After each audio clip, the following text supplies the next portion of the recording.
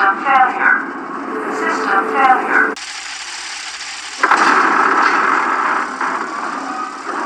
Because, John, I gotta tell you, signs and dreams. And who's Teresa? Teresa falls up the stairs, Teresa falls down the stairs. I don't know, but we're supposed to go to this place. We're supposed to find that plane. Will you come with me?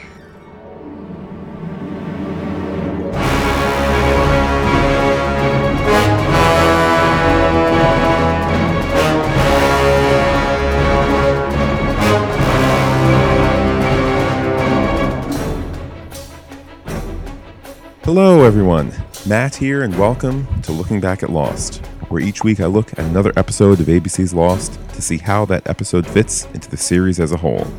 Today I'll be covering episode 119 entitled Deus Ex Machina. First, quickly though, a quick moment of listener feedback. I've mentioned Dan Mulderlock before. He was kind enough recently to write the following on iTunes. He said, "This is an excellent podcast. Matt has a great voice and doesn't pull any punches, especially when it comes to Jack.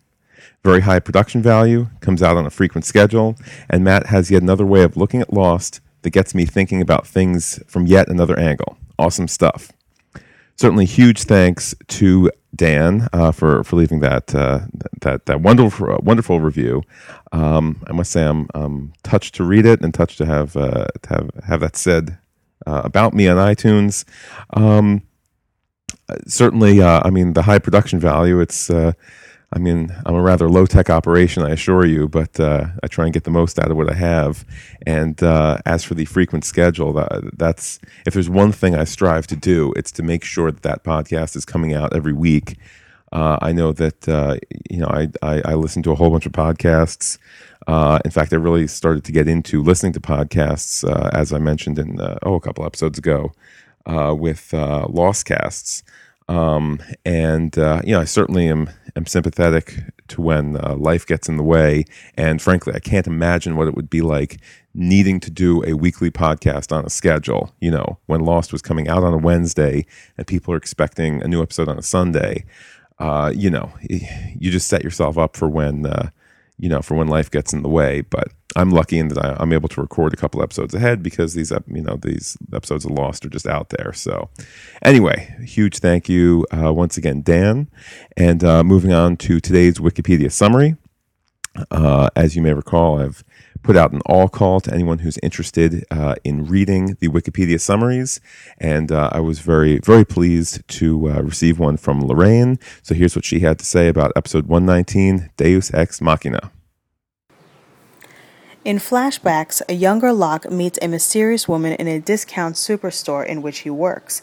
After an initial meeting, Locke later notices this same woman watching him in the store's parking lot. He chases after her to confront her, and she explains that she is his birth mother, Emily Locke. Locke explains about his father, and Emily claims that Locke does not have a father because he was immaculately conceived. Undeterred, Locke hires a private investigator who finds Locke's father, Anthony Cooper.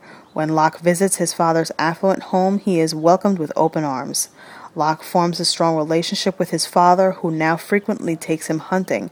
One day, Locke arrives at the home early and discovers his father receiving dialysis. Eventually, Locke offers one of his kidneys to save his father. After the surgery, however, Locke wakes up in the hospital to find that his father has discharged himself home for private care and abandoned him.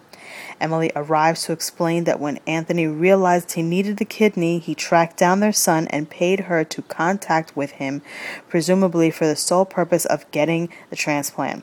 Devastated, Locke pulls himself out of the hospital bed and drives to his father's home, but is regretfully turned away by the gate guard with whom he has become friendly. As he drives away, Locke breaks down over the betrayal. On the island, Locke and Boone build a trebuchet in an effort to break open the hatch window. When this fails, an exasperated Locke pounds the hatch. Boone notices a shard in Locke's leg, but Locke says he feels no pain, and that night he discovers he's losing the feeling in his legs.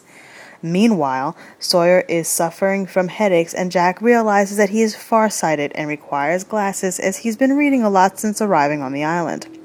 With Saeed, he used some of the spare glasses from the wreckage to separate and rejoin a pair of plastic glasses at the bridge with a heated knife for Sawyer to read with. That night in a dream, Locke tells Boone that the island will send him a sign, at which point he notices a Beechcraft airplane crashed in the jungle. The dream also reveals a secret about Boone. Awaking early the next day, Locke and Boone head out in search of the aircraft. When Boone doubts him, Locke mentions the secret he learned from his dream, leading Boone to follow Locke on the hunt. They encounter a decayed body in a Catholic priest's clothing, but carrying a gun. After some searching, they discover the plane itself unsteadily lodged in the jungle tree canopy high above. Locke has lost use of his legs and asked Boone to climb up to check the plane. When in the plane, Boone discovers a trove of statues of the Virgin Mary filled with heroin, the body of another priest, and a working radio. Boone sends out a distress call on the radio and a male voice answers. Is someone there? To which Boone responds, "We are the survivors of Oceanic Flight 815. He barely hears a reply. We are the survivors of Oceanic 518. At this point, the teetering plane shifts from Boone's movement and suddenly falls to the earth, crashing nose first. Frantically, Locke struggles to his feet, hoists a critically injured Boone on his shoulders, and returns to the camp. Locke carries Boone to the cave and lies to Jack, telling him that Boone fell from a cliff while they were hunting. Jack begins treating Boone, and Locke disappears into the jungle to return to the hatch. Pounding on the door and screaming in anguish atop the hatch, Locke laments what has happened, and then suddenly the hatch window is illuminated. And once again, a huge thank you to Lorraine for reading that and sending it in. If any other listeners are interested in reading an episode summary, you can send an email to me at lookingbackatlost@gmail.com, and I'll tell you what episode I'm working on. And what I'll probably do too is send you kind of a pared down version of the Wikipedia summary. There's times that it's a bit wordy or it kind of is going out of its way to give you the full name of characters, Hugo, Hurley, Reyes, this kind of thing. So I certainly welcome future listeners for reading the Wikipedia summaries. But with the summary behind us, let's now get into my thoughts about the episode. This episode starts in flashback. I wonder if perhaps they're not trying to overly push the eye opening to start an episode. But the start of this episode too is the first time that we learn to start to play the game called Follow John Locke's Hair. You can kind of ask yourself, where are we in Locke's chronology, depending on where his hairline is up to. So stay tuned for future Locke flashbacks where we can play Follow John Locke's Hair. Anyhow, this is another opening to an episode where I just couldn't take the notes without pausing. Locke is showing the boy how to build the pieces in the game Mousetrap, and to me that's clearly meant to be some sort of ominous clue for the people at home. Whether it's Locke's own obsession with building some sort of mechanism to open the hatch to the detriment of his fellow player Boone, or whether it's just a general comment towards danger on the island, which we're about to learn a very, very tough lesson about at the end of this episode. And I suppose even more so with next week's episode, because we don't quite seriously take Boone's injury until the end of next week. But we'll save that for next week. Anyhow, when the story switches to the island, there's a fairly close shot of the hatch. It's the part that we've seen so far. When the shot widens and we see how much has been dug out, Giacchino's music seems dark and lurking, and it's as though the size of the hatch amazes him too. And I remember from the first time I saw the episode, you kind of had this image of, first it's this kind of, plunk of metal, and then it's this kind of, sheet of metal, and you say, all right, well, whatever. But then it kind of reaches a point where you say, like, wow, this is a big thing. This is a big deal. What is down there? What is this that's going on? It's an effective slow rollout of the hatch. I was going to say to their credit, but I mean, clearly Lost did nothing if not perfected this notion of a slow rollout. You know, what could be in the hatch? It takes us, it takes us 2 or 3 episodes into season 2 to get past the past 5 minutes or so from the end of season 1, if that makes sense, because we're kind of doing flashbacks and seeing things from multiple points of view and all that jazz. But anyhow, back to this episode. I'm kind of overly waxing eloquent here. In this episode, we also get to see 2 or 3 different sides of Locke. And heck, not just in this episode, in that scene where you first see the hatch newly dug out. To Boone, he's the Zen master yet again. He's talking about trebuchets. Boone balks that Locke never shares anything about himself. And Locke says that he isn't interesting. And with that, I believe Boone turns away, or his back is to Locke or whatever. But the camera shows the look on Locke's face to be sad, empty, pathetic, and reflective of old pains. Then, of course, when the trebuchet fails to break the hatch glass, we see angry, mean, unhinged Locke, the one who in Walkabout was ranting and raving while paralyzed and on the phone with phone sex Helen. It's just fantastic. I mean, this is a Locke episode. You are seeing Locke in all these different ways. And then, of course, there's that little bit that scene ends with Locke having a huge piece of metal in his leg, which he can't feel. And of course, this episode will later have him experiencing a further lack of feeling and continued paralysis. Why, I ask? And it's something that I'll ponder about during the course of the podcast. And then, unless some lightning strikes my brain, I'll be pondering about at the end of the episode, because I don't know why Locke has this touch of lack of feeling, touch of paralysis. I wondered if perhaps it was from the electromagnetism of the hatch, although he does move away from that. Now, is there some sort of latent, soaking up of the electromagnetic waves, perhaps? Or is it a very cleverly hidden, cheap writer's trick? And, there certainly are times where I take the show to task on acting cheaply. Watching this episode, I was not struck by them coming up with some sort of gimmick so that Locke is incapacitated, some sort of gimmick so that Boone must do more physically, some sort of gimmick so that Boone must be the one up in the plane and not Locke, who I think would logically be the one had he been able to walk. I don't know. It doesn't feel like a gimmick, but again, I don't go crazy researching every little aspect of every little episode. I don't mean this podcast to be the definitive post-Lost rewatch podcast, but I do check things out on Lostpedia, and I have lovingly and caringly watched every single episode of the series. For the life of me, I don't know why Locke is this way. But anyhow, we'll discuss this more at the end. To go back to the flashback portion, the casting of Swoosie Kurtz as Locke's mother is odd, I think. All they do to age Locke back is to put a wig on him. He's still, in my mind, he still looks like he's his age. And I don't mean to be kind of, have any ageism here. To me, he looks like he's in his, mid to late 50s, perhaps. Swoosie Kurtz looks like she's in her mid 60s.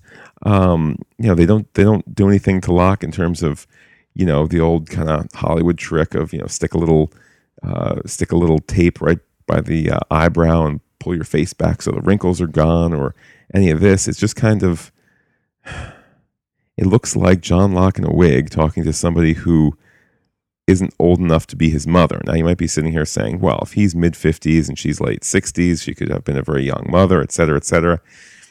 It just looks like the two of them should be, I don't know, seeing each other at ShopRite and talking about the latest goings on in town or something, something like that. It doesn't look like a mother-son age difference to me.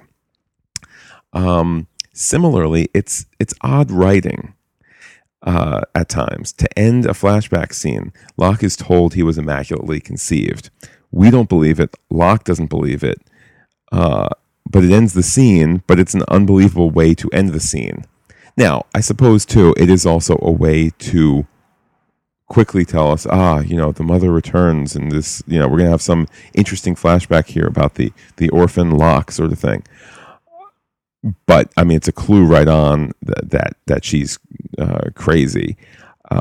So maybe that's their intention, to just say, all is nice, mom has returned, and she's nuts. Perhaps. But to me, it's just, you end Lost acts with I don't know any of you, or guys, what is this, or guys, where are we, this sort of thing. You don't kind of end with and I'm crazy. Anyhow, enough silliness on my part, and on to some more of the silliness of the show. Indeed, you'll hear in this clip how the show is starting to become self-referential. What's he think? He says he's fine, but... Then he's fine. Yeah, well, he could be playing it down. There could be something... Kate, I'd love nothing more than to check the guy out and make sure he's okay. But we both know all I'm going to get for my trouble is a snappy one-liner. And if I'm real lucky, a brand new nickname. I'm just over it. It's just wonderful, kind of, there's this little meta moment where, we're all kind of amused by Sawyer's nicknames, and here Jack is... mildly amused by them, I suppose, when they're directed towards other people, but not him. That said, the show goes from funny to what was, in my mind, a genuinely scary moment, which was Locke's hallucination, I suppose we could call it. Boom!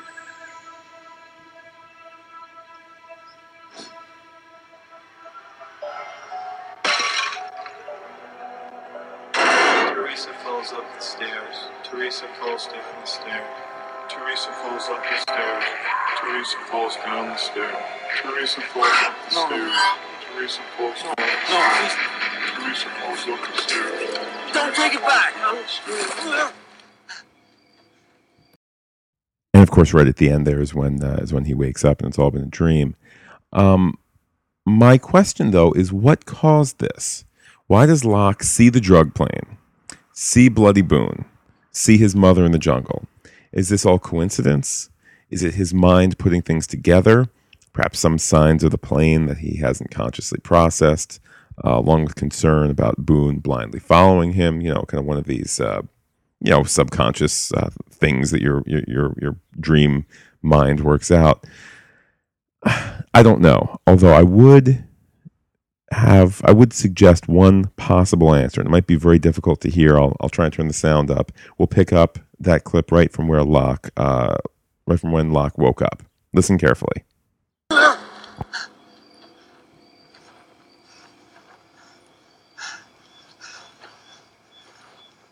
It's coming up right here.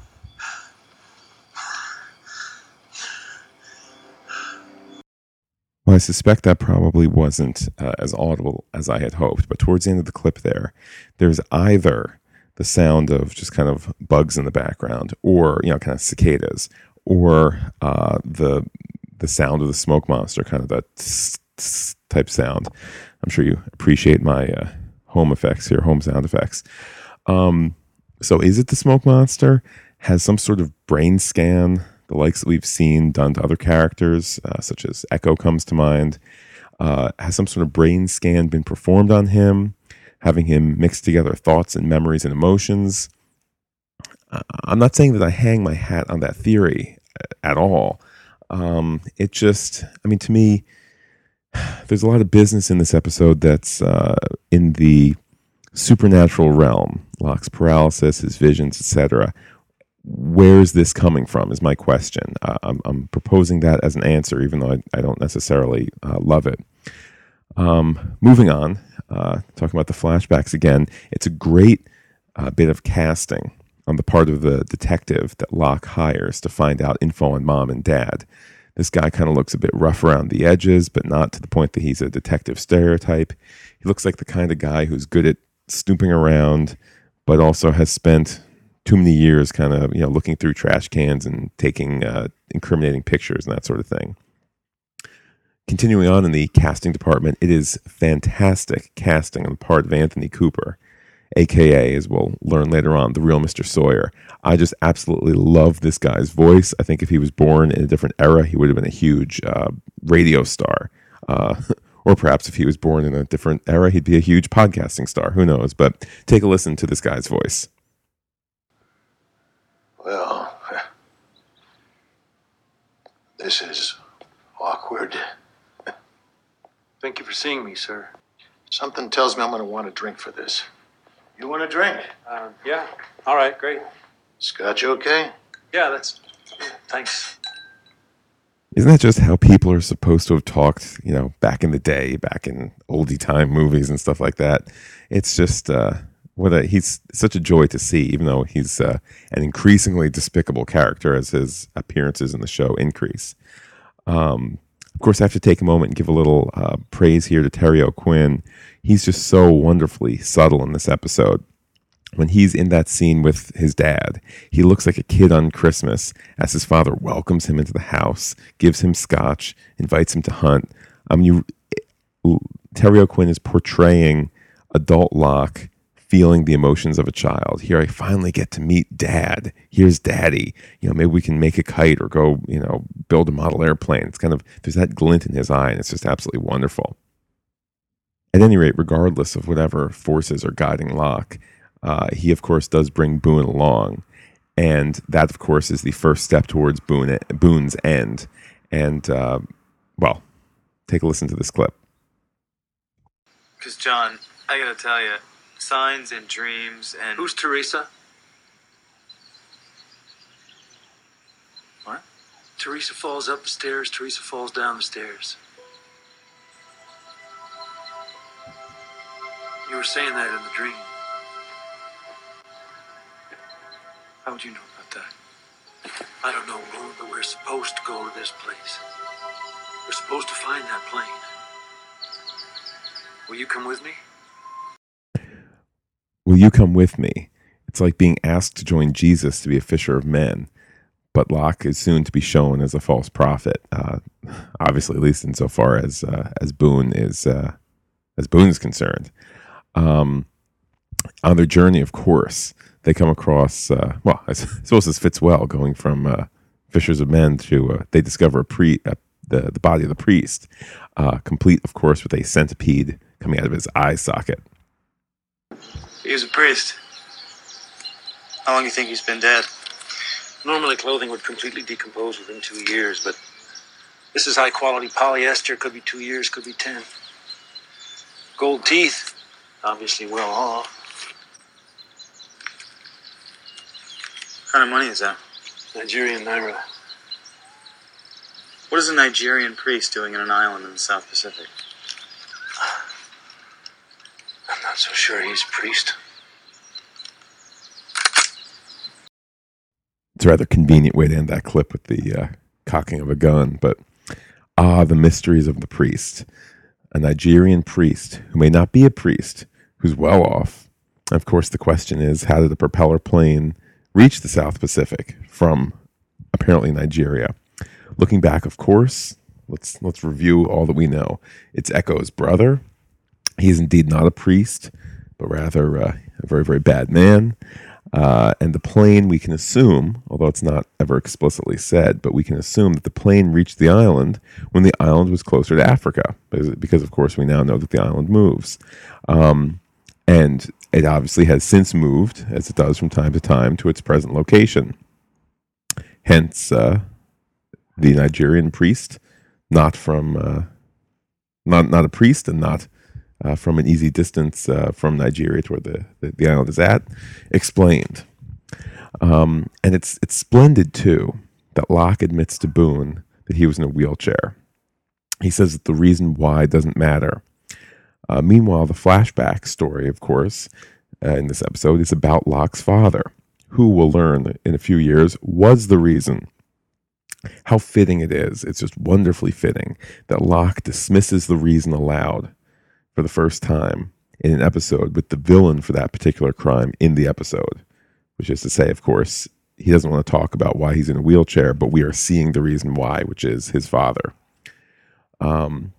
And, it's ironic, too, and it's probably intentionally ironic, that Locke calls Boone's son. And then in the next scene, Cooper calls Locke's son. Both sons, quote unquote, have the same fate, being led down the wrong path by an imperfect father. I think that this just absolutely has to be intentional. The dialogue is clearly there on purpose. The edit places both utterances of son almost back to back. But it's just a really, really nice touch. And, frankly, if you're seeing this episode for the first time, well, you probably shouldn't be listening to this podcast. At the end, they all die and go to heaven.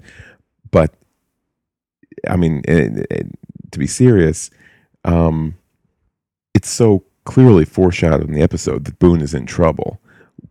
Once we see that, Locke has been put in trouble from his, from his father, and we have this linking of the notion of kind of father and son business. But anyhow, off this heady material for a moment to just have a quick discussion about Sawyer's Glasses. It is a delightful little B story, one that certainly belies the awful fate awaiting Boone. And I mean, of course, you can't help but rewatch this episode without just naturally thinking about Boone's death in the next episode. In so many ways, I think that it was the first time that the show really broke our hearts. I mean, particularly with Charlie having come back from death, all those episodes, a number of episodes ago, you kind of don't buy that Boone is going to die in the next episode, and you don't quite buy the gravitas the first time you see it. But you watch this episode, and it's just like, it's heartbreaking because he's going towards this fate of death. At any rate, Sawyer's Glasses give the show an uppy little montage with bouncing music, truly funny results. His glasses are half Clark Kent glasses and half old lady glasses, as well as, and they don't kind of explicitly come out and say it, but it's a quiet answer as to why Sawyer missed shooting the marshal's heart. He's having these vision problems, right? But moving on, when Boone enters the plane, I mean, as I was just saying, it really is difficult and sad to watch. You're seeing him in his final moments as a viable character. You're seeing him moving closer and closer towards his devastating injury. And it's just sad. It really is. Particularly, all those times that he was a good sport and would come back for a little snippet of, being somebody's vision here or showing up in somebody else's flashback there, or, of course, showing up again in season 6. It's a tough part of the episode to watch because you know where it's headed. It's almost a better episode on the rewatch for that very reason. But as a side note, when Boone smashes the Virgin Marys filled with heroin, the shot lingers just long enough for us to recognize that stuff from Charlie's drug experiences, and that we just kind of know it's of all the different things that we're keeping track of, there's new bait for Charlie. That newly clean Charlie is now in trouble. Even though we are moving closer to Boone's death, though, at this point, there's one of the great Easter eggs of the entire show in this clip. Hello? Anybody out there? Mayday! Boone, there's no time! Get out now! Someone there? Hello? Can you hear me? Repeat your transmission, please. Hello? We're survivors of the crash of Oceanic Boone, Flight 815. Please copy. Get out now! Oceanic Flight 815.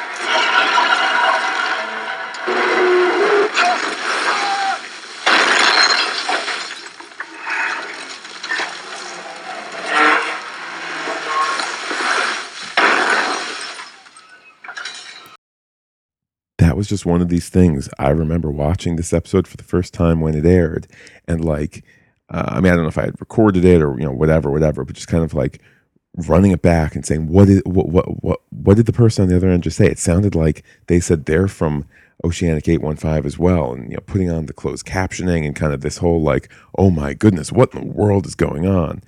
And of course, to think that we're going to hear the other side of that conversation in season 2 with beloved characters. I mean, Ana Lucia is obviously greatly flawed, but also one of my favorite characters. Echo is fantastic for his run, and shame on the actor for wanting to leave the show, choosing to leave the show. Bernard, I mean, what can you say? I mean, Bernard is, just one of the great supporting characters in the show, and it's all right there. It's all just kind of planted there. And of course, the end of the clip has the plane falling, and I mean, it's a good bunch of kind of crunching, thudding, falling. But I think the first time viewers wouldn't fully assume that Boone is going to be tremendously, gravely injured.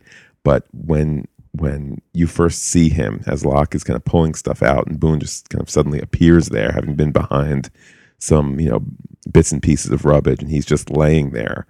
All that blood on him suggests that this is a new level of seriousness. And as we kind of head towards the final act of the show, there's a wonderful change of pace that just kind of really snaps us into this final act. Jack and Kate are talking about Sawyer's glasses, and they're flirting lightly, and I didn't do it for Sawyer, I did it for you. And it's this kind of, little thing that's quickly broken up by Locke screaming for help. Just kind of at that point, we're being pulled toward the end of the episode and pulled towards next week's episode. But the architecture of this episode is so wonderful. You see Locke's failure with Boone is echoed. You see how it's echoed by Locke's failures with his father. Thus, Boone's injury is followed in the flashback by Locke realizing he's been screwed out of a kidney by his father. I wonder how early on the producers planned for Cooper to be the real Mr. Sawyer. I certainly don't remember having predicted that myself. And at this point in season 1, I probably wasn't super keyed into the theory law, the theory-oriented Lost community. But you rewatch this episode knowing that Anthony Cooper is a con man. It is clearly such a long con from the very, very beginning to the very, very end, slowly drawing him in. Then the, oops-a-daisy, I'm getting dialysis. You're supposed to come at noon. And Locke says, you told me 11. Da-da-da. It's we will see Sawyer pull other cons like this where we already have, quite frankly, in the first Sawyer flashback, where the notion of the con is to make the mark decide to give you X, not you con them out of it. Not you say, I need $50 to do such and such. It's you make them decide to give you $500, $5,000, whatever it might be. It's just kind of wonderful how out in the open it is that Anthony Cooper is running a con. He's always been good that way. Your father's always been generous. You told me I didn't have a father. Well, he said that was the only way you would give it to him. It had to be your idea. He told me where to find you. He asked me to go see you. I wanted to see you. This can't be happening. This is a misunderstanding. This can't happen to me. You wouldn't do this to me.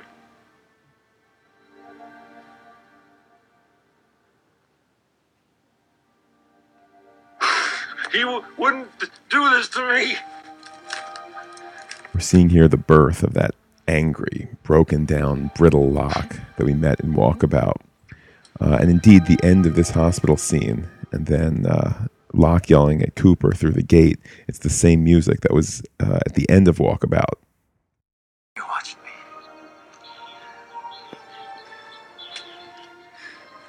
You can't do this. John, please, move your car.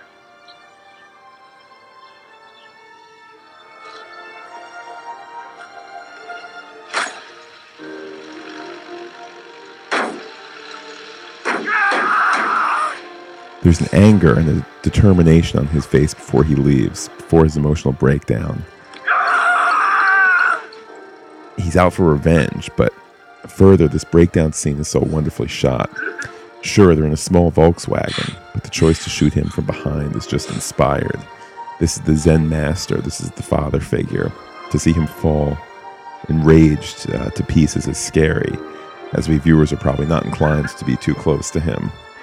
And then, of course, just as Walkabout ended with a note of tragedy, turning to hope, with the same music. I've done everything you wanted me to do, so why did you do this to me? We're seeing the battered and broken Locke on the island. And then, of course, it leads to this crescendo where the light on the hatch turns on, and it's golden and special and elegant.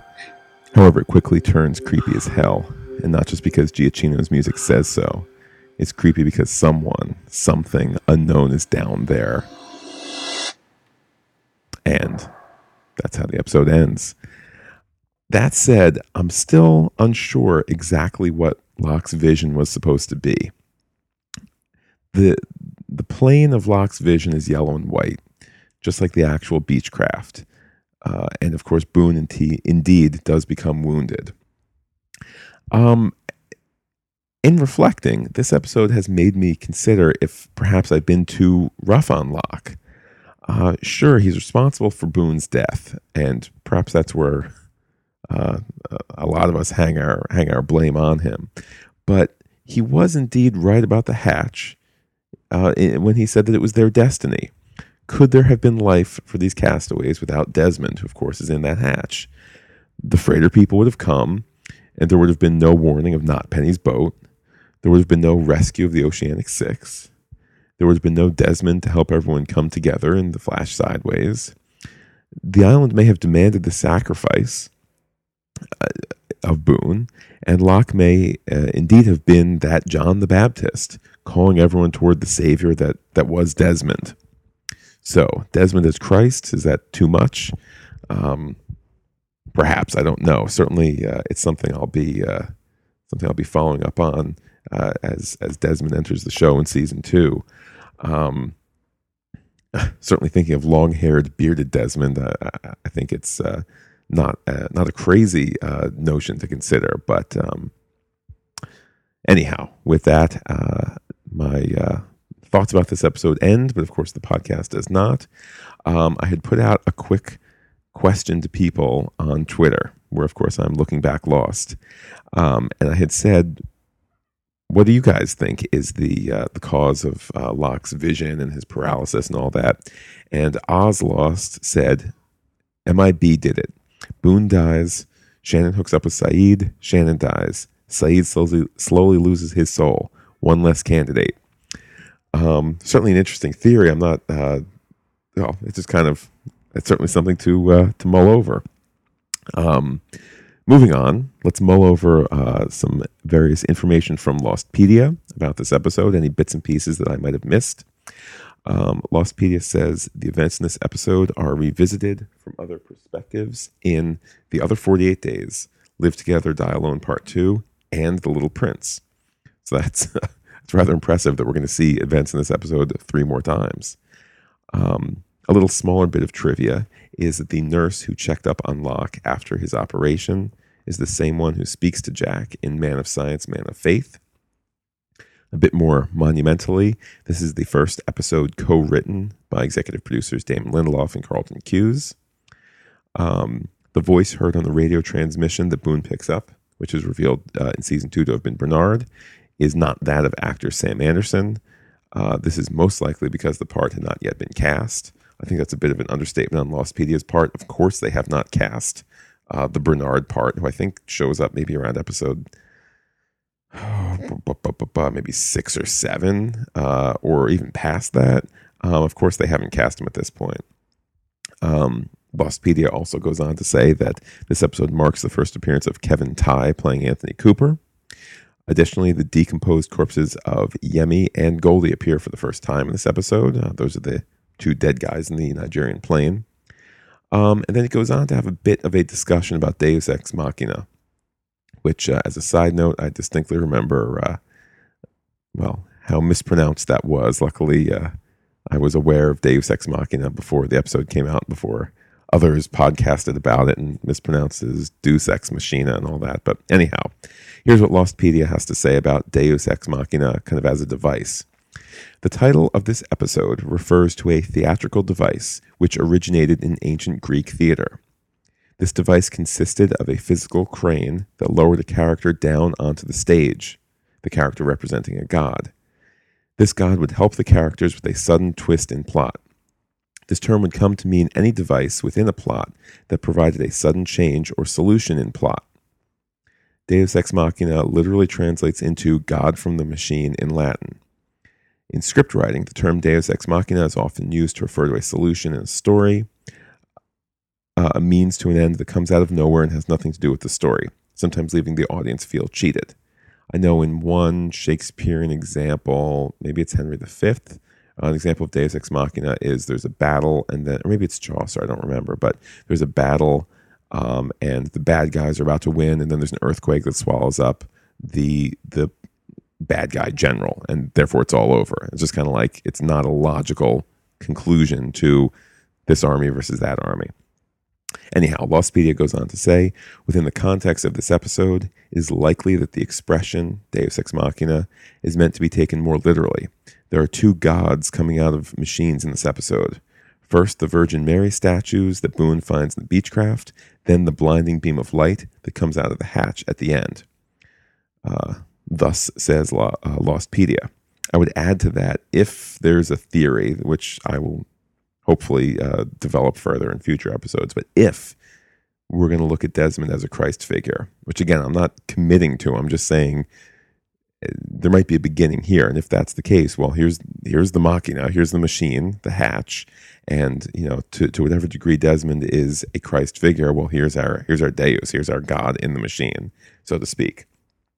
Anyhow, from that weighty position, let's look ahead next week to the wonderful and terrible and sad and beautiful episode 120 entitled Do No Harm. It's a Jack episode, but it's the Boone episode. It is going to be a sad rewatch indeed. But at least you can look forward to future episodes of Looking Back at Lost. New episodes launched to the website, iTunes, and the Lost Podcasting Network on Fridays. If you'd like to give feedback, you can say hello to me on Twitter, where I'm Looking Back Lost. You can send an email, feedback, send a text, a written email or a voice message to lookingbackatlost@gmail.com. You can check out the webpage, lookingbackatlost.podbean.com. And of course, you can always find the show on iTunes, where reviews are always appreciated. So thank you once again for listening, and I will look forward to joining everyone next week for episode 120, Do No Harm. Take care. Bye-bye.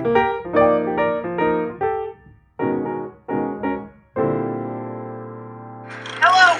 We're survivors of the crash of Oceanic Flight 815. Please copy. Get out now! Oceanic Flight 815.